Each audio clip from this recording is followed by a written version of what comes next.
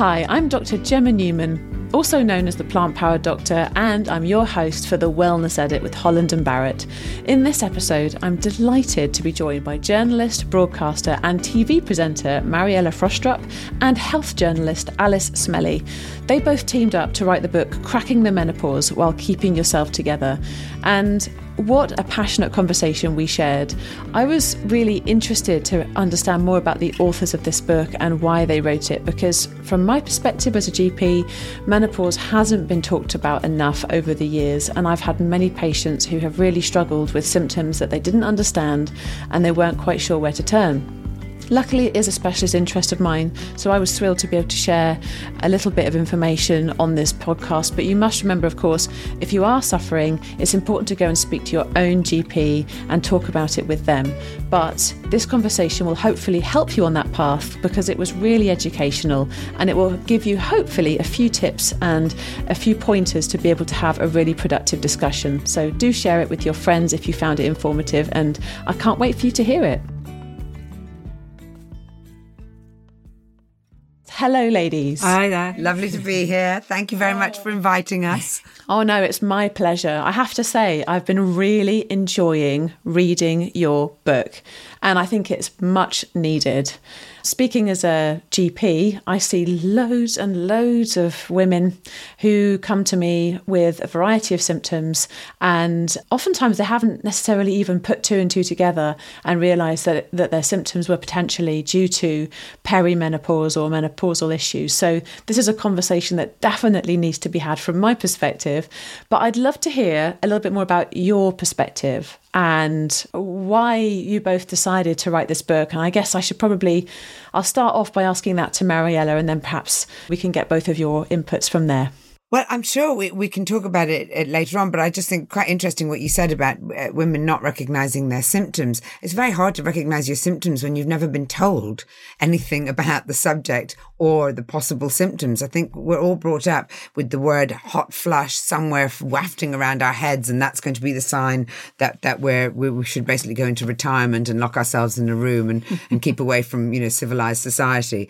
But aside from that, and I mean, I know a lot of women suffer really badly from hot flushes, and that's a particular issue, but lots of women don't. And I think I'm not alone in being someone who really had no indication when it came to hot flushes. I spent a couple of years in my late 40s just suffused with irrepressible anxiety based on absolutely nothing in particular. There was nothing serious going on in my life that I needed to be stressed about. And I was also completely insomniac. I mean, the two sort of go hand in hand in a way, because I'd wake up bolt upright at 3:00 in the morning for no reason I could think of. And then the anxiety would kick in almost the minute my eyes were open, and I would start getting like palpitations and worrying about everything from, whether I'd, fed the dogs, to whether I'd ordered food for the weekend, to whether there was going to be world peace in my lifetime. There was just there was no rhyme or reason to the thoughts that were cascading. And I really had no idea at all. And that's, my ignorance, definitely. But I think that it's also a sort of societal wide ignorance about this midlife point in women's lives. And I really, I try really hard to come up with, positive and plausible reasons for why this should be such a black hole in terms of our education. But the one that I keep coming back to over and over again is just that because it only happens to women, nobody really cared. And, it's been misdiagnosed for centuries by the only sex that won't experience it. And so we end up here now in the 21st century. And I think we really do know more about male balding than we do about the menopause. And the menopause will affect 50% of the population, just over 50% of the population. And yet most women will end up like me, coming to this point in their lives, starting to feel really not so great one way or another, physically and mentally, with no understanding of why that is. And many, many women, I think, feel ashamed and embarrassed and confused. And all of it happens at a time when society is also messaging you that you're no longer of particular value. And so it's just like a sort of triple whammy of rejection and confusion and embarrassment that stops women speaking out, and I think is partly to do with the fact that we've got to this point where we don't know enough about it. So that was a very long answer to your question, which was basically I had these symptoms. I didn't understand what they were. The minute I did understand what they were by going to a very helpful gynecologist, Sarah Matthews, then everything suddenly made sense. But what didn't make sense was why I'd been in that position in the first place, why I should have reached, the age of 49 without knowing how this would affect me and what I could do to make myself feel better. And that's very much where it started for me in terms of, Alice was part of a little running group that we have, a sort of school mums running group, and I would bore on relentlessly about the topic. And as a health journalist, I think your ears pricked up, didn't they? No, enormously. And also, as a health journalist, we weren't actually allowed to write about menopause for probably the 20 years when I was actually sort of doing that kind of feature. It just wasn't mentioned in newspapers at all. It wasn't interesting. And that's something that we've had time and time again. I've got friends who used to work for all of those, glamorous magazines, and the word menopause was not to be spoken. It was literally not to feature in the pages. I know that one of those magazines in particular, the female editor said she didn't want to hear the word in the office. Wow. And this was a woman actually pretty much around the same age as me. But, so horrific was the concept of menopause. So what an affront. This is so interesting. And I do kind of get where this is coming from, because it's almost like this unspoken rule that there is shame attached to it somehow. Or it seemed to be, you mentioned the word embarrassing. Why is it that, from the sounds of it, women and men have attached these emotions to the end of fertile life? Well, one of my favourite chapters is the one that deals with the mythology of the menopause. And if you look at, the way it's been painted over centuries, then I think you understand why no one in their right mind would be admitting to experiencing it. The fact that it renders you dried up, useless, probably a witch. You probably need your poisoned blood extracted from your body because what's wrong with you, and the reason you're feeling bad and the reason that you're not yourself is because you're brimful of poisonous bile, which, is why leeches were applied to the vagina in order to save you from the filth within. And also, I think, a very deeply insidious notion that's very, very hard to shift, which is that women's usefulness in this world, on this planet, is to reproduce. And the minute you are no longer useful in terms of reproduction, then you really are finished. And then that's why one of the most cheering things, really, that we came across in the course of the research for the book was the grandmother hypothesis, because as a species, there's only us and four kinds of whale that experience menopause. Scientists have looked at it, and using the concept or the principles of Darwinian theory, which, you'd think are pretty firmly entrenched, the only reason that we and these four types of whale, all of whom are matriarchal pods, is because our usefulness post our reproductive life is deemed by selection to be as important, as imperative to our survival as a species as we are when we're giving birth. And yet that is one of the aspects of menopause that's never been really embraced or examined in any great detail. May I say that is one of my absolute favourite parts of the book. It was honestly a revelation to me that it is only a specific subgroup of whales and humans that experience a menopause. To me, that actually completely reframes the entire conversation around menopause, and it allows us to understand that to actually achieve a menopause is potentially fundamental to human survival. Yeah, absolutely. I mean, Alice delved into it deeper because that's what Alice likes to do.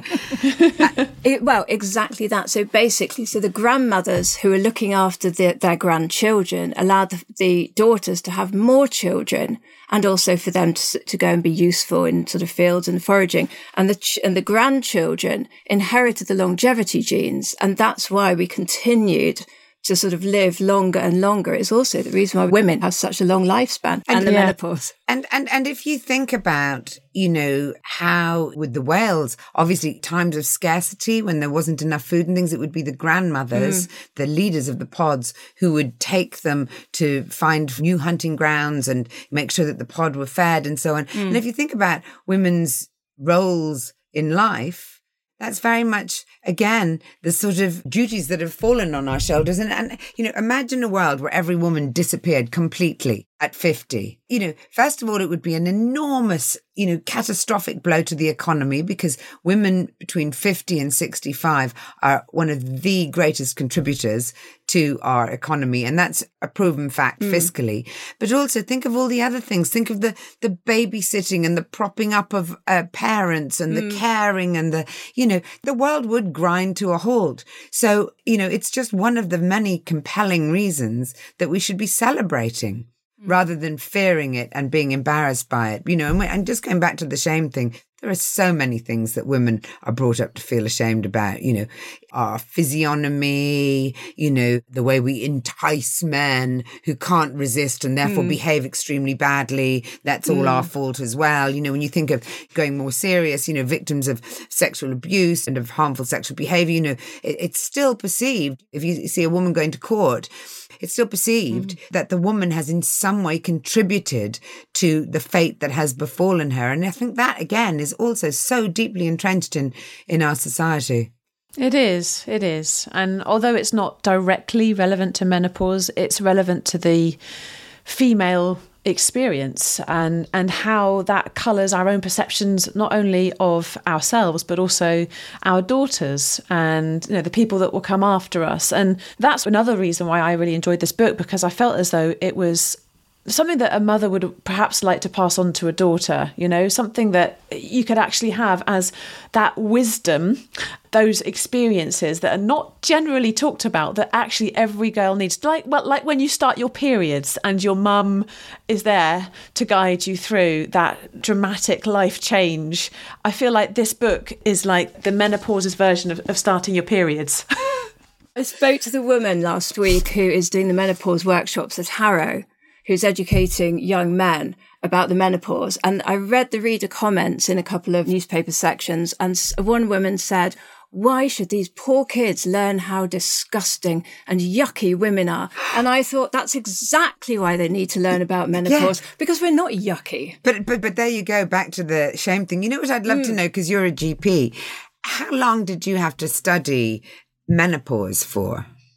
Well, if I'm honest with you, it was one of the most tricky and challenging aspects of my GP training. So I didn't really learn a great deal about it during medical school. I didn't learn about it during my junior doctor jobs. I didn't learn about it particularly even during my obstetrics and gynecology jobs, believe it or not. It was actually mostly when I had to really figure out how to help women in the community when I was doing my GP training, and all the different confusing types of HRT and whether to prescribe it or whether not to. That was when I actually got most of my sort of information. But isn't that amazing that there you are, a GP. This is a liminal condition that will affect 51% of the species, and yet it's not even considered important enough to include in medical training. I mean, it's just completely dumbfounding, I think. I'm still shocked by it, having spent the year writing the book and the year promoting it, and I'm still absolutely apoplectic about the injustice of that. I think increasingly so, the more that we talk to people about it, in fact, and the more it sort of gains momentum. The fact that giving the right advice is actually prophylactic, and it would save the NHS billions, and it would save women a great deal of pain and agony in later life if we were told about our options before menopause, so that once we got to perimenopause, we could make our own decisions about HRT and lifestyle and supplements and all the things, and exercise for bone density and muscle mass. And we're not given the information. I mean, one of the things that I would really like to see, is you get an invitation, don't you, in your 40s to go and have a sort of general checkup. And I can't believe that doesn't include for women a checkup of menopausal symptoms, what they might be feeling, and education on what they may come to feel if they're not experiencing any of the symptoms yet, when perimenopause might start. One of the things, again, both of us totally shocked and awed by was the discovery that it could start 10 years before your actual menopause, which, as we now know, of course, just means the last day you ever have a period, which none of us know because we don't know that it's going to be a year later. This is the thing. There's no, when you start your periods, it's like a very landmark moment because you see that that's there and you feel that that's there.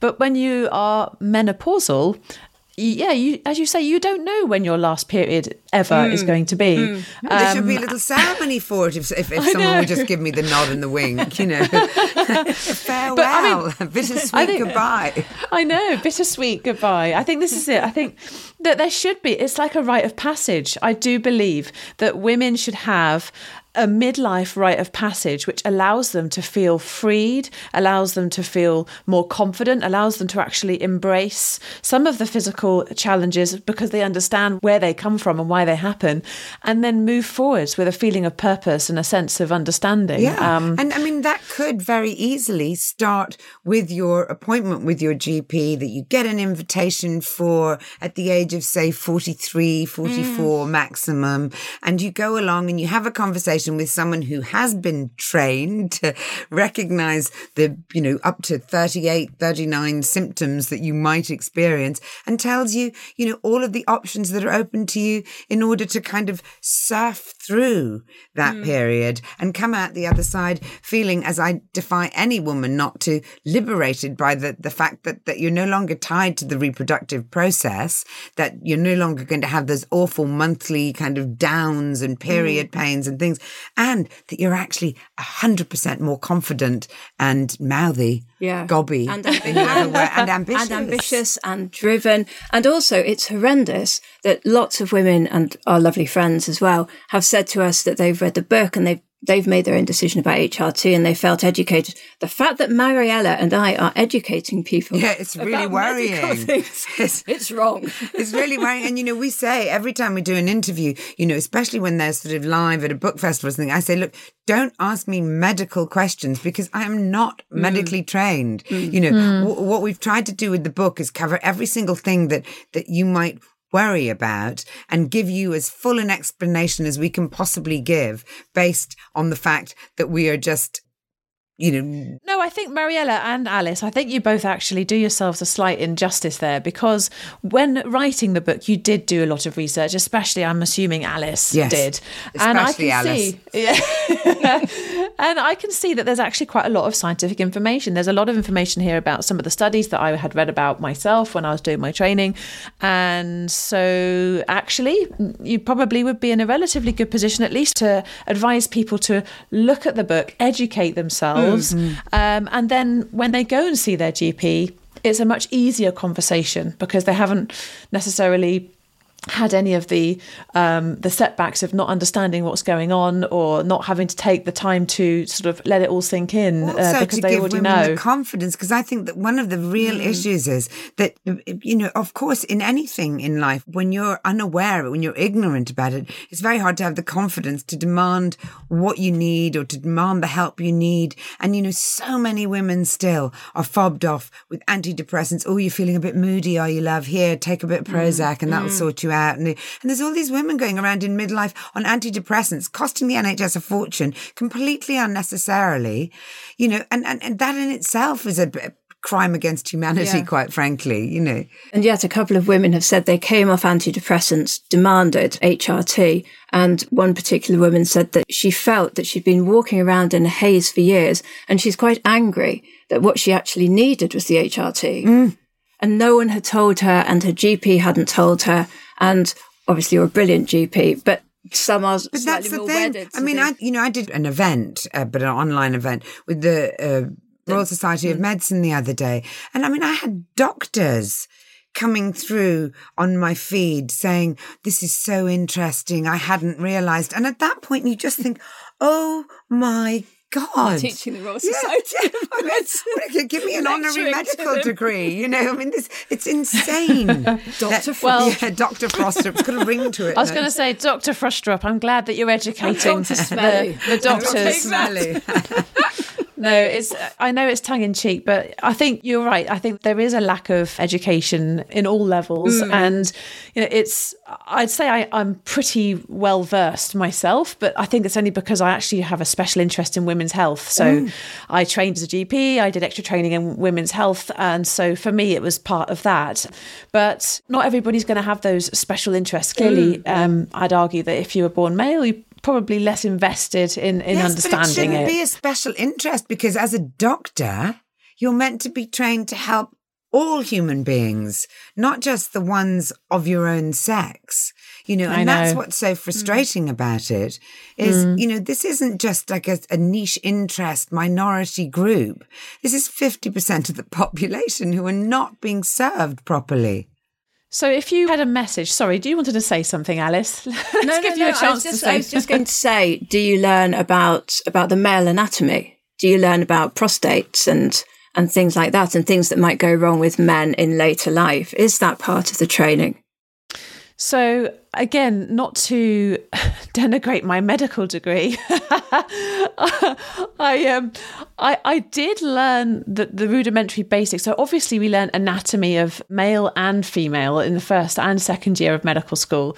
And I happened to do a 3-month urology job personally, which means that I know a lot more about male issues than most GPs actually probably would. Gosh. So I'm not going to suggest that I know more about men than women, but I get the point that actually, you know, something like menopause is, although it's a natural physiological process, there are certain parts of it that feel very unnatural, especially when you feel as though you're not yourself. Yeah. And I think that that's one of the main messages that I'm really glad to be able to share with people today, is that, you know, although it's one of the most natural things in the world, actually there are ways in which you can make this a whole lot better and a whole lot easier for yourself. Yeah, and you're not going crazy. Yeah. You know, yeah. And it'll pass too, but probably, you know, not soon enough for you not to get some support while you're going through it, you know. And, you know, for an awful lot of women, thankfully, now that wretched report has been disproved,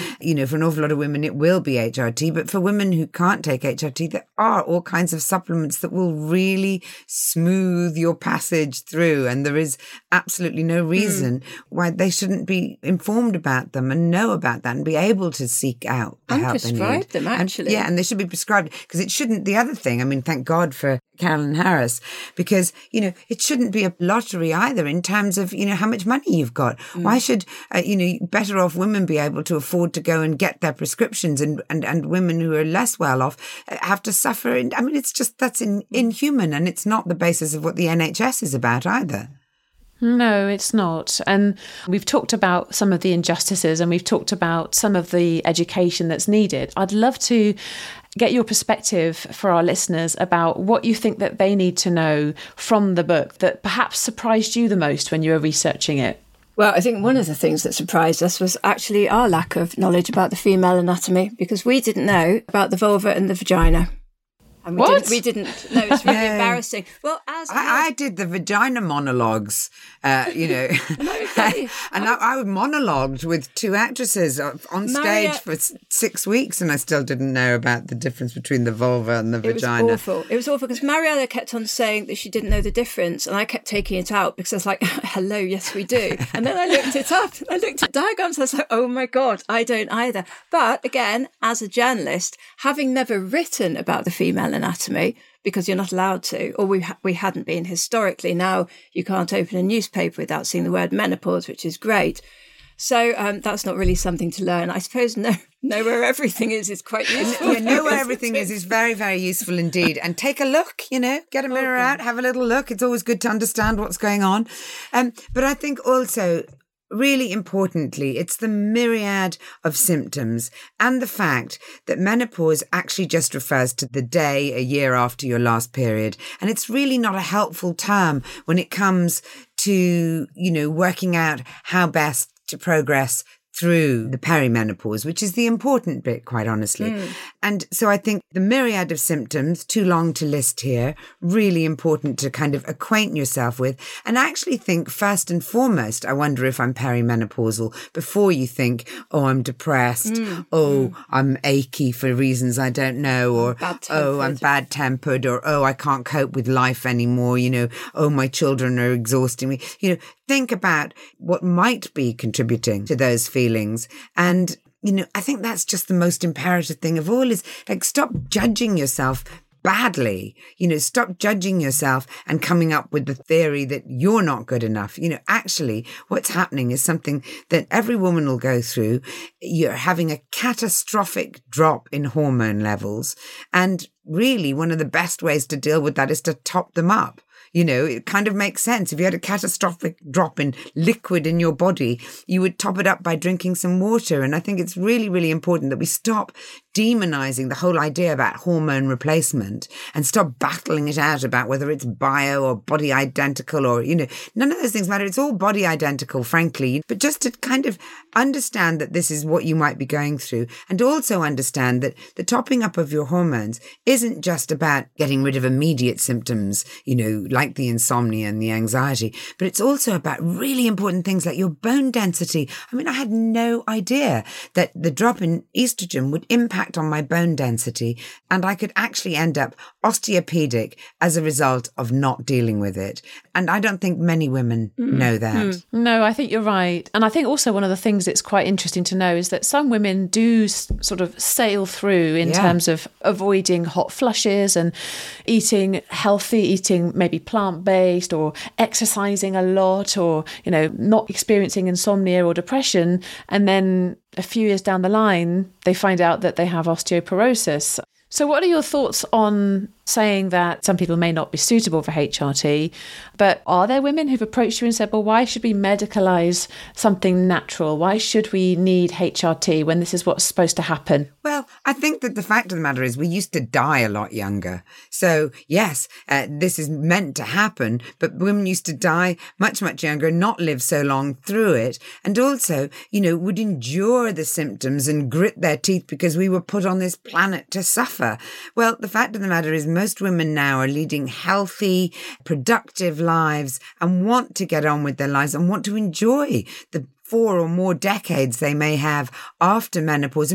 Most of us are now living as long after menopause as leading up to menopause. And it's incredibly important that we are able to do that as fit and as healthy as we can possibly be. And so I think, first of all, yes, there are women who can't take HRT, but actually there's an awful lot of mythology about who those women are as well. It doesn't immediately, because you've got breast cancer in your family, it doesn't immediately mean you can't take HRT. It absolutely means that you need to be monitored properly, but it doesn't mean that you can't take it. And I think too many women are told that they can't. You don't have to go off it 5 years later or 6 years later. The frustrating thing is that there is no fulsome knowledge out there, that it's all speculative. And so a woman goes to see her GP or her gynecologist and they're speculating still, despite the fact that we've been on this planet for millennia. And in spite of the fact, the British Menopause Society says that you can take HRT, you can start it at any time and you can take it for as long as you want. And in fact, someone contacted me yesterday and said her GP had told her to stop taking it age 59. And she was really upset and really worried. Yeah, and I know lots of women that's happened to and have then gone through a sort of delayed menopause and have struggled really, really badly, particularly with mental health, but also with all the symptoms that have just been delayed. And so you have a catastrophic loss of hormones at the age of 58 or 62 instead. And it's just so wrong that this is still happening, that ignorance is leading to women not being given, as I say, the support that they need. Yes, all of us should be free to make our own choices. It's the most important thing. And I think for way too long, women have felt that some choices weren't theirs to make. This is one that really is for each and every one of us to make our own call on. But do so, for heaven's sakes, with all the information at your fingertips, and make sure you get to see someone who has taken the trouble, like you have, to know about menopause. Don't settle for some doctor who goes, the amount of times I've heard people told, oh, yeah, I don't really rate HRT. Or I don't believe in it. Or I don't believe in it. I don't give a damn whether the doctor believes in it or not. It's my basic human right to have it if I want it. I love the passion. And I have to say, I'm sure that our listeners will also love the passion. And you're right, it has to come down to that personal choice, especially when people can be experiencing pretty horrific symptoms with this. So that being said, it is also a conversation that's important to have with your GP, because there will be pros and cons, as with any particular intervention. Clearly, you're a big fan. It's really helped you. Have you got any advice for listeners if they're thinking, well, actually, I might like to learn more about HRT? You mentioned the British Menopause Society. Would that be a good place for people to start if they want to research this, other than, of course, getting hold of your fantastic book? They are absolutely brilliant, and they've got loads of resources on their website. And I have to admit, even though it's a direct competitor, Dr. Louise Newson is absolutely incredible. Her Balance app. And I think she's interactive as well. I think she does live menopause clinics online. Yeah. I know there are more menopause clinics now in the UK. I think there might be 15 even, to serve a population of what? But it is also worth checking to see if there is a menopause clinic near you, because you'll also get information there. But, just look it up and read about it and make your own opinion. And I think expert advice, just insist. If you go to a doctor who can't look you straight in the eye and say, I do know about menopause, I have studied it, then just say, look, I'm sure you have a colleague who has, though, or maybe you could, find me a colleague who has. And I think that's particularly important when you mention privilege, because I've seen patients in my clinical practice over the years who haven't had the same access to private clinics and who really did need this information the most. And I've had Black patients who've been going through perimenopause. On average, it's my understanding that they potentially go through it earlier than Caucasian women. And this is another thing. We talked to Dr. Nigat Arif, who is I think she's the TV doctor now, isn't she? But she said exactly that. And she had seen the patients who came off HRT 10 years ago, the Black and Asian and Indian women who came off HRT and were suffering the catastrophic sort of results of this with osteoporosis and heart problems a decade later. But who's the doctor as well? Karen Arthur. Yes.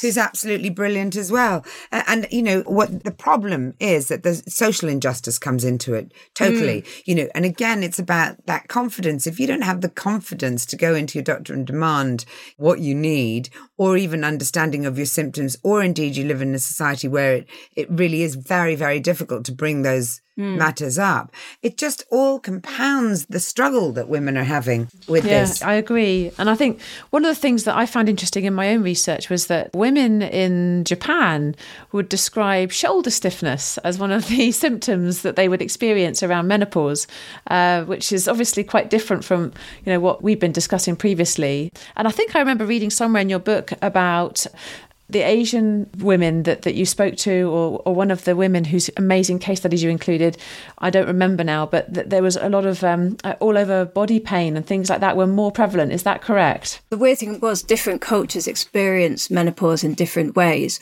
but the unifying thing was a few large studies looked at attitudes towards menopause, and the more positively that it was viewed, the less awful your experience, which isn't to say it's all in your mind, but is to say that a positive attitude and knowledge and the idea that you're going to some great wise part of your life in a happy old age makes a huge difference to, as Marielle has been saying, the kind of toxic idea that you just shrivel up and wither somewhere. And interestingly, when I did the programme, The Truth About the Menopause for the BBC, one of the things that they did, because it was done from a very sort of scientific point of view, and one of the things they did was this CBT trial where they took a group of women and put them through cognitive behavioural therapy processes for about, I think it was 6 or 8 weeks. Maybe it might have been even 4 weeks. Was it 4 weeks? Yeah. And I was really reluctant for them to do this. I was furious because I just felt that it it was just more insinuation that it's all in your mind, love. And, if you can just control your mind, then you won't feel any menopause symptoms, and, calm down, dear. And I just felt it, in a way, it just perpetuated those myths. But actually, these women found it incredibly helpful with a lot of the symptoms. And so, for women who don't want to or can't take HRT, but do need support in certain areas, particularly in the arena of, I think, I would say, mental health issues or hot flushes. CBT was amazing for the women suffering hot flushes. I can't remember the actual percentage of decrease, but it was really, really incredibly striking. And actually, for me, even, I think some of the things that it recommends, to do with breathing and counting your breathing and things, been incredibly helpful when it comes to insomnia and anxiety. Because if you just stop and you do counted breathing, and you breathe in for 5 and you breathe out for 5 and you breathe in for 5 and you breathe out for 5, it's like a mantra, and it takes your brain away from all of the stuff that it's kind of gorging on, all of the unnecessary stuff, and takes you to a quieter, calmer place. So there are all kinds of other things that you can do. But, the starting point has to be understand what menopause is, understand what it can potentially do to you, and understand what you can potentially do to help support yourself through it. I'm really enjoying these tips. Sorry, what were you saying, Alice? I was going to actually do a kind of book plug. We did include in the book, we include a couple of meditations and breathing exercises. And just to be incredibly generous, there is an amazing CBT link on women's health. The kind of the commercial bit of the British menopause societies. Good. I think it has got some meditations and things on it as well. They've got a great CBT bit that you can read through, and you can kind of do your own talking therapy from that. This is really, really useful. This is really great. So I think for our listeners who may be feeling a bit unsure or a bit worried about what they might face when they go through menopause. It's not all bad. It's not all bad. And in fact, you've sort of outlined, yes, HRT is something that's poorly understood and we need to be educated more on. But as well as that,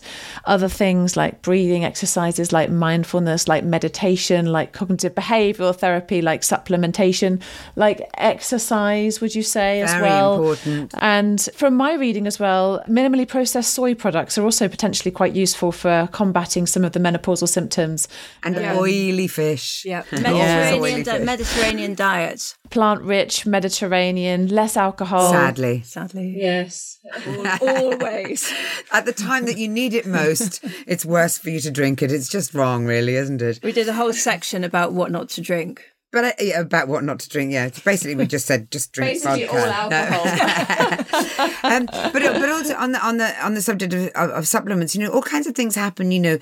Like your hair gets thinner, your nails get more brittle, or can do, and those are all things that supplements are incredibly helpful with. So I don't think they should be dismissed at all. It's not sort of mamby-pamby. Oh no, they make a massive difference. So vitamin D3, which we should all be taking anyway. But you take magnesium. My bedside drawer is basically a kind of orgy of magnesium spray, magnesium pills, and then in there also the silicone earplugs, the eye mask. You've got a whole sleep capsule going on. There's so much stuff that I like to have at arm's length just in case. Well, I was going to ask you about your wellness non-negotiables, but I think you've answered that question quite nicely. What about you, Alice? Wellness non-negotiables. Actually, vitamin D3 in the winter, because I started taking that about 5 years ago, and it made the difference between feeling low in January and February, because we can't store it for that long, and you get very depleted in those months. So I now give it to my kids as well, which is not a menopause tip, it's just like general. And useful. I also would throw in there exercise in the open air, and preferably with a friend or friends or someone who you just share the same exercise routine with, because I just think some of the most important things are not to feel alone, to share what you're experiencing, and to make sure you're as strong and fit and taking in as much oxygen as you possibly can. And whether that's going for a bracing 20-minute walk, a day, or going for a run, or, just, I don't know, picking up a log and putting it down 5 times. You just need to get out there and do stuff, and preferably with like-minded friends, male or female. That's a lovely tip. And I think these are the simple things actually that anybody can do to feel happier and healthier. And it doesn't have to cost the earth. Just going outside to a park, just meeting a friend for a cup of tea and then deciding that you might, combine the two with a little walk around. Instead of taking the tube, a friend of mine said to me the other day that he'd started walking to work every day now, and that's his new thing. And it's just a little tweak in his daily routine that's made all the difference. Yeah, I think it's those kinds of things that we don't think about as much. And as you said, a lot of the time women will prioritise everything other than themselves. And when you're going through menopause, you're probably the last priority. On the whole, that's what I've noticed. And I should imagine that that's probably the case for many women.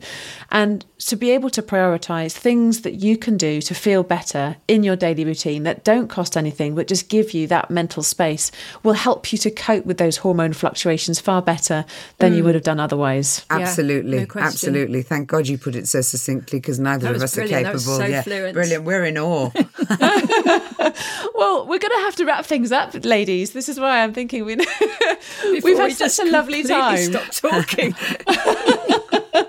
Oh no, but it's actually been very refreshing and lovely to have a guest so passionate, so excited, so knowledgeable that you just want to share with the 51% of the population that will go through this, that there are options, that they don't need to lose hope, that they are not alone, and that they can seek help. So it's been a real privilege. Oh, well, thank you so much. It's been really enjoyable talking to you. We've really, we've had a great time. Thank you so much. Oh, it's my pleasure. And if people want to check out your book, I know we've talked about it a lot, but I'm going to sum up by saying again, it's Cracking the Menopause While Keeping Yourself Together by Mariella Frostrup and Alice Smellie. Do check it out. I know that you're not going to be disappointed. Thank you very much. Thank you. Thanks a lot.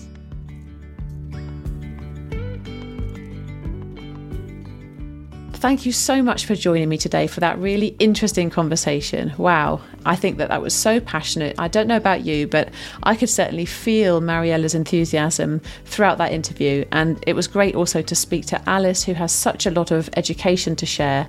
And I hope that you enjoyed it as much as I did. Remember to share with loved ones if you think that they would benefit from this information. Maybe your mum, maybe your daughter, or maybe even a family friend who may be suffering like so many women have done. So yeah, feel free to share it.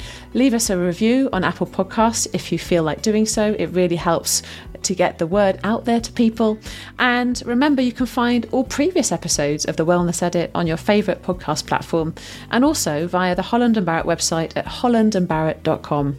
And I look forward to hopefully seeing you next time, when we'll be talking to another great guest about how to fit wellness into your day. Bye for now. All views are those of our guests and not Holland & Barrett, unless explicitly stated otherwise. Any reference to brands and/or products should not be considered as an endorsement.